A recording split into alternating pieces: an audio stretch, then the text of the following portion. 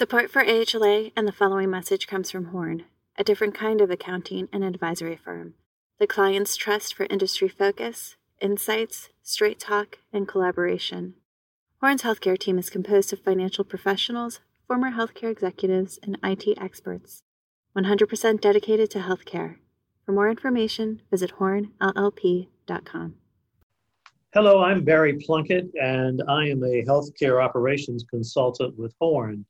I have been in the healthcare arena over 35 years with a great passion for senior living and long-term care.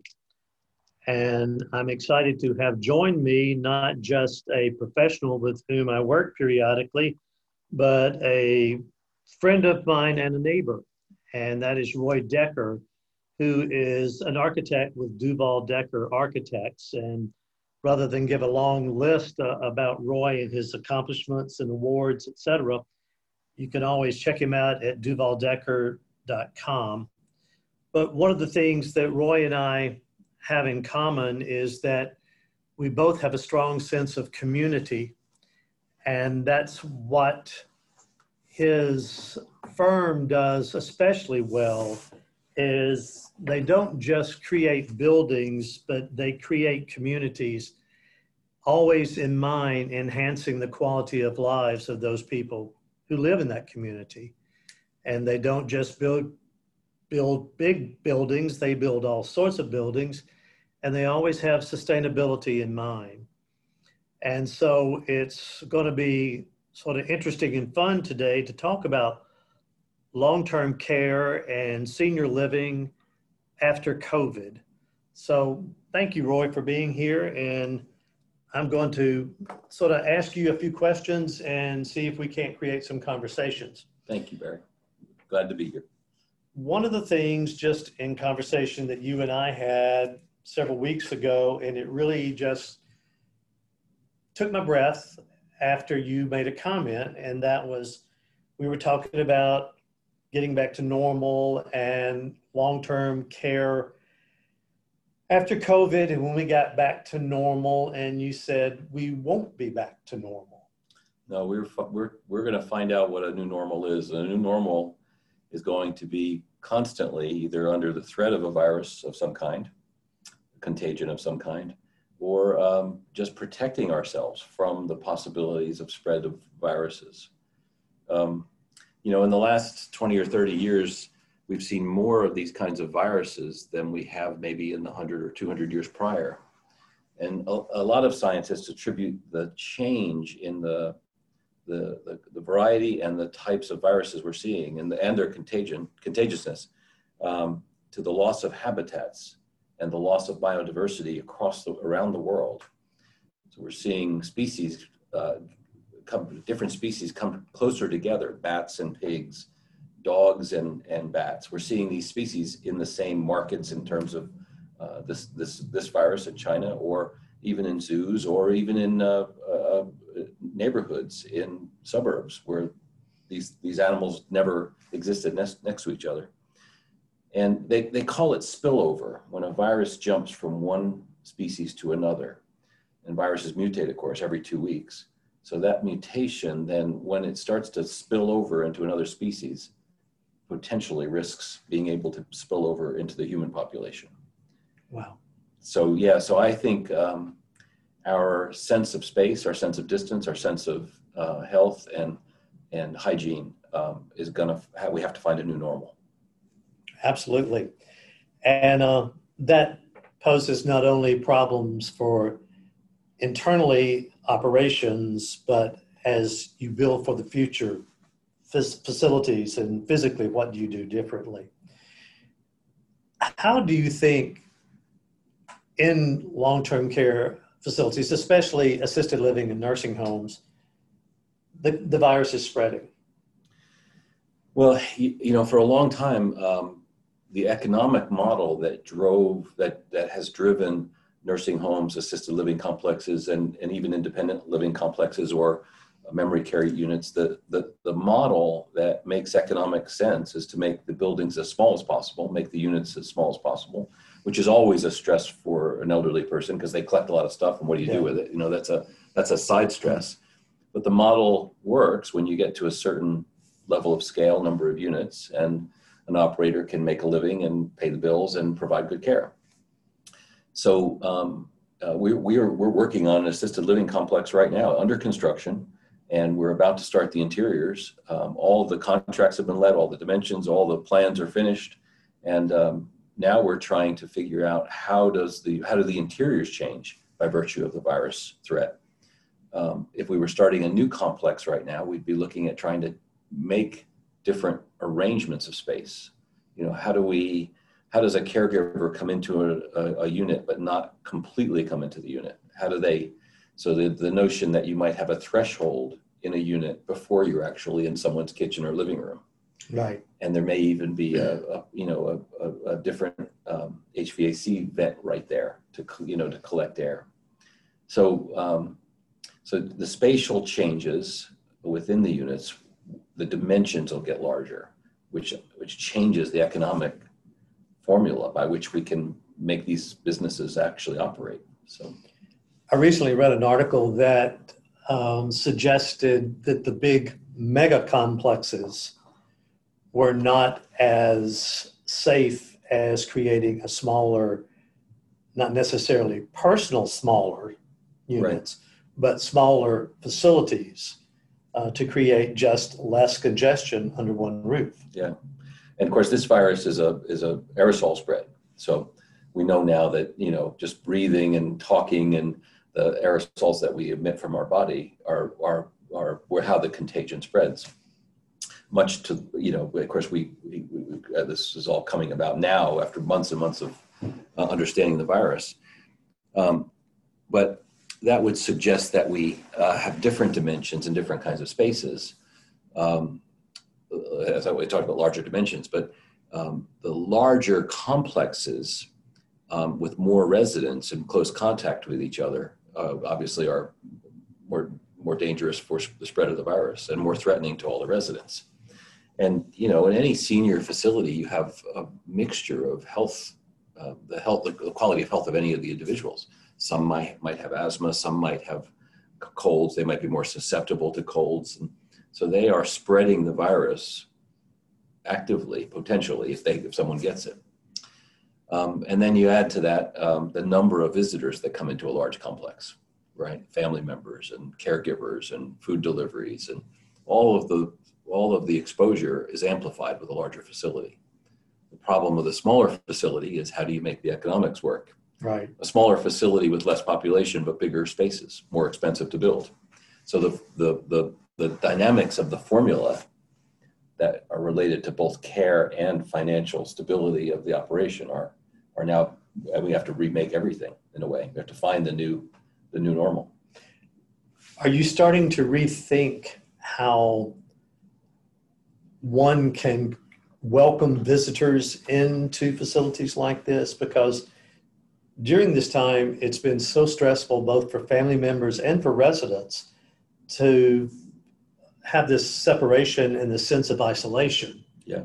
Are there any thought processes of what can you do about that? There's been some terrible stories, about family members not being able to visit their fathers and grandfathers and mothers, and in the course of the pandemic, of course, we've even lost some of those residents. So that we actually lost my father without being able to see him. So we couldn't see him for 2 months. Wow. And then we lost him to the virus. So I have personal connection to the problem of the disconnection of families and the loss of sociability within families. So, the threat of the contagion is amplified by the number of people that are exposed to each other. So we are thinking, the project we're working on right now, we're thinking about a visitation room, which has got 100% air changes, a separate HVAC system. So if residents and friends come in, a resident can come down and visit and then go back to their room. So it limits the amount of people that penetrate into the complex. So that it's a little bit more management oriented, but it is a way to isolate the exposure of the whole complex by family members that that they have no control over. So. Absolutely. Well, we're sitting in a conference room with a container of sanitizing wipes, and then there's a aerosol spray container available. And what is that type of stringent cleaning doing to the products we build with? Well, we love, making a senior living facility, making a nursing home, making a place where someone might feel like they're at home means that we want to make them as warm, as comfortable as possible. We want the furniture and fabrics to be friendly. We want wood. We want natural wood. We want, and the products that we use to clean and disinfect surfaces destroys those more common and friendly materials. I can tell you that, the sprays we use to clean and disinfect tables, wood tables, just takes the finish right off of them and destroys them. And is this different than it was this time last year, our cleaning processes? Yeah, because we are no longer just using, polishes and dusts, and now we're using, alcohol-based products that are taking the finishes off materials. So rethinking materials and surfaces to still be friendly, but now to be antiseptic and to be resistant to alcohol-based cleaners is a whole. They are more expensive. That's the other thing. It adds to the question of cost and durability. What's an example of some of those materials? The table we have right in front of us is plastic, although it's got a wood grain on it. So you're going to start to see more simulated materials that are more durable. It's a common kind of trade over. Although you can feel the difference, and the difference. It's not wood. Yeah, it's a picture of wood, so it's not going to be quite the same. But I think you're going to see much more use of those kinds of products. You, in a conversation we had at one point, you talked about how technology itself is changing so that some things are even self-cleaning or self-protecting. Yeah. What are some of those? I don't know a lot about this, but I see now immediately, we're architects, so we're consumers of building products. We specify them, we put them, everything you look at in a space is somehow specified and chosen by an architect to be in a space, or interior designer. So we are seeing all sorts of new products come on the market for covers over elevator buttons that are disposable, and that they have they are like a gel. So when you press on them, they have very, very small little micro openings. Then that lets the cleaning material come through the surface. So when you press on it, you get a disinfectant or an alcohol-based surface on your finger. So it's killing the germs as you touch it. So we're seeing more and more of these kinds of things on the market. Then an interesting thing about some products automatically kill viruses. Like what? Copper. Really? Copper as a metal and brass, viruses do not live on the surfaces. So, we've gone, we see hardware, for instance, everybody wants stainless steel or brushed stainless steel. Well, if we had more brass hardware, we would have safer handles to touch. Am I seeing copper countertops in the future? Maybe. Interesting. Again, a price increase, but that would help keep surfaces more hygienic. When we talk about these things, years ago, and a couple of the science fiction movies and television series, it was very much like this, because when they were out of space, they had all these unknown viruses, and you went into airlocks and you were spritzed, and then you went in to mix with the rest of the people. But it's probably not that far away. Oh, it's not at all. In fact, one of the reasons they say the airplanes have not been places to spread the virus is because the air conditioning system and air conditioning systems in airplanes have I think a 1 or 2 minute complete air change. So every minute or two, all the air in the space is exchanged for new air. And they've got high level HEPA filters, and they've got ultraviolet light filters. So they are exchanging that air every minute and cleaning the air as it comes into the cabin. So I think we're going to see those kinds of HVAC systems in vestibules, isolated for family rooms, and even elevated filtering for units, for apartments and rooms. As we talk about this, it sounds all fairly somewhat sterile and mechanical. Are there thought processes of how do you keep from taking away the quality of your life as you have known it, especially in an older generation who has lived in wood product homes and those kinds of things? How do you account for psychologically what it's doing to you? Yeah. So, that's an issue and a question for seniors. It's also an issue and a question for all of us, because, we find ourselves after 9 months of being isolated, looking at computer screens, communicating with family members virtually, conducting meetings virtually. I think we'll see an increase in all of those kinds of technologies for seniors.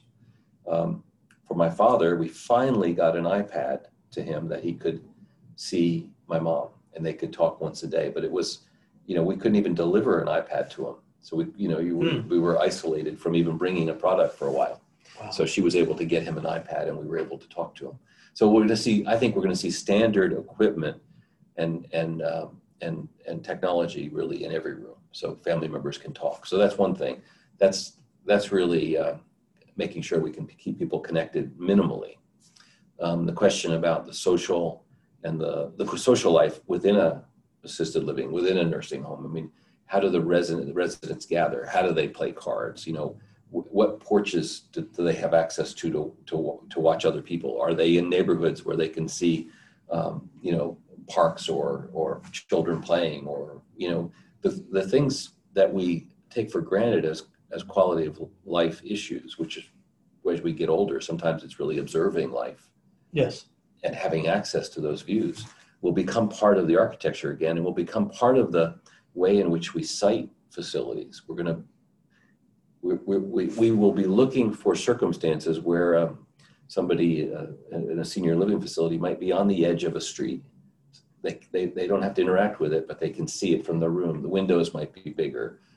Units might actually have small porches that are, so they can actually minimally interact. And then with each other, internal to buildings and the community of buildings. We might see, porches inside the building. Yes. So imagine there's a threshold that allows a caregiver to minimally come into a unit from, say, a hallway. That threshold might be large enough to also hold a rocking chair. So a resident can sit there and open up the doors and sit on the edge of a corridor. Mm-hmm. So that space becomes a kind of margin of safety between the residence unit and the larger complex, but also affords a kind of sociability to come back. So, so often, and I guess it's sort of a Field of Dreams mentality. We build it and they will come. And sometimes we do that without the input of those we're serving. Right. Is there a way you're familiar with that you gather that input of those you're going to be serving? It's a really good question, Barry, and it is one of the great failings of architectural practices around the country, I think. When you introduced me, you said something about our commitment to making community. The fundamental foundation of that commitment is that we listen to our clients, we talk to the residents that we're serving, we go into the communities, and we try not to make that a transactional conversation. In other words, we're not just looking for an answer and then we take it, and we're looking for a sense of the quality of life and the complexity of life that they live with, so that we can translate those, which are really broader dimensions of understanding, to seniors. And what are they thinking about in the morning? How do they make their breakfast? Do they get together with somebody else in the complex? What kind of romances emerge in senior complexes? Right. I think people are always thinking, well, there's a room and there's a resident, Well, it's a complete community. So how do we as caregivers and how do we as planners and architects learn the full sense of life of that community? We have to listen. We really have to talk to the residents. We have to cultivate the stories, and there are many, to help make a real community. And you know, as I sometimes say, it's important to listen to the people that will talk to you, which is usually operators and administrators. And, Right. And sometimes you'll get a resident who's one that's interested. But the truth of the matter is you have to hear the quiet voices, which are the residents themselves. You know, you talk about what goes on in the community that you would never think about. I was involved in the development of a complete retirement community, from independent living to assisted living, nursing home, and an Alzheimer's unit. And it had a chapel. Mm-hmm. And it just had routine services on Sundays and Fridays and Saturdays. But it also had weddings. Yep. That occurred from romances within. It naturally had funerals. Yep. And it even had a couple of christenings. Now, that was not of children born at the retirement center. It was grandchildren. Right. And so just the whole circle of life it happens within there. I have something that I need to share with you that I haven't even told you about. Horn has created, I along with a couple of team members, a survey that we did specifically to seniors in specific geographic areas about what long-term care looked like to them. Mm-hmm. And we've developed that to share with potential clients who are looking to develop long-term care facility, because it's what they want and what they need. Right. And it's a good sample. It's 500 people. And so we have a little validity in it. And we have been able to divide it geographically. So if you're building Mississippi or Alabama or Tennessee, you can say, and it does change. Yeah. Geography changes because a lot of it's based on your previous culture. Mm-hmm. And you have to take that into consideration of who's coming to live in this new culture, in this new community. Yeah. So people think culture is one thing, or they think, the whole country or the whole South is a culture. And the reality is culture is very local. So, and all you have to do is think about the difference between Memphis, Tennessee and Jackson, Mississippi. And everything that the economy, the culture, the arts, what people do for recreation changes from just one city to another. And you're absolutely right. So the way people grow up, the way they raise children, the way they grow old is all within a very local culture that does change. And you have to be really sensitive to those differences to make a successful senior living, or actually any living circumstance or project. Yeah. Sure. Well, anything else about long-term care in general and the future, especially in respect to COVID, that comes to mind? I think we don't know yet how to make healthy facilities. I think we know and apply our medical lessons and principles. But the way we fight and protect ourselves from these kinds of viruses are more behaviorally oriented. I mean, how do we create spaces that support healthy interactions between residents, between caregivers and residents? How do we make the mechanical system safer? How do we filter air? How do we accommodate families? All those kinds of things that we talked about. But a lot of the changes I think we'll see in terms of making healthy spaces is now going to be equally shared by behavioral changes, awareness, even wearing masks, even safe distancing, washing our hands. I can't tell you how lax my children were about washing their hands until we got this virus, Right. And now I watch them. Now it's part of their behavior. They've changed their behavior as a way to protect themselves and to protect us. And a lot of that behavior we probably should have had anyway. That's exactly right. That's my thing was, oh my gosh, my kids' hands were dirty. Yeah. And our houses probably were too. And our houses too. Yeah. So, the products we use, everything about this kind of pandemic kind of virus that spreads socially and I think we have to think about our behaviors differently, and it'll affect everything. That's why I think there's no going back. Yeah, there again, that's the little scary part.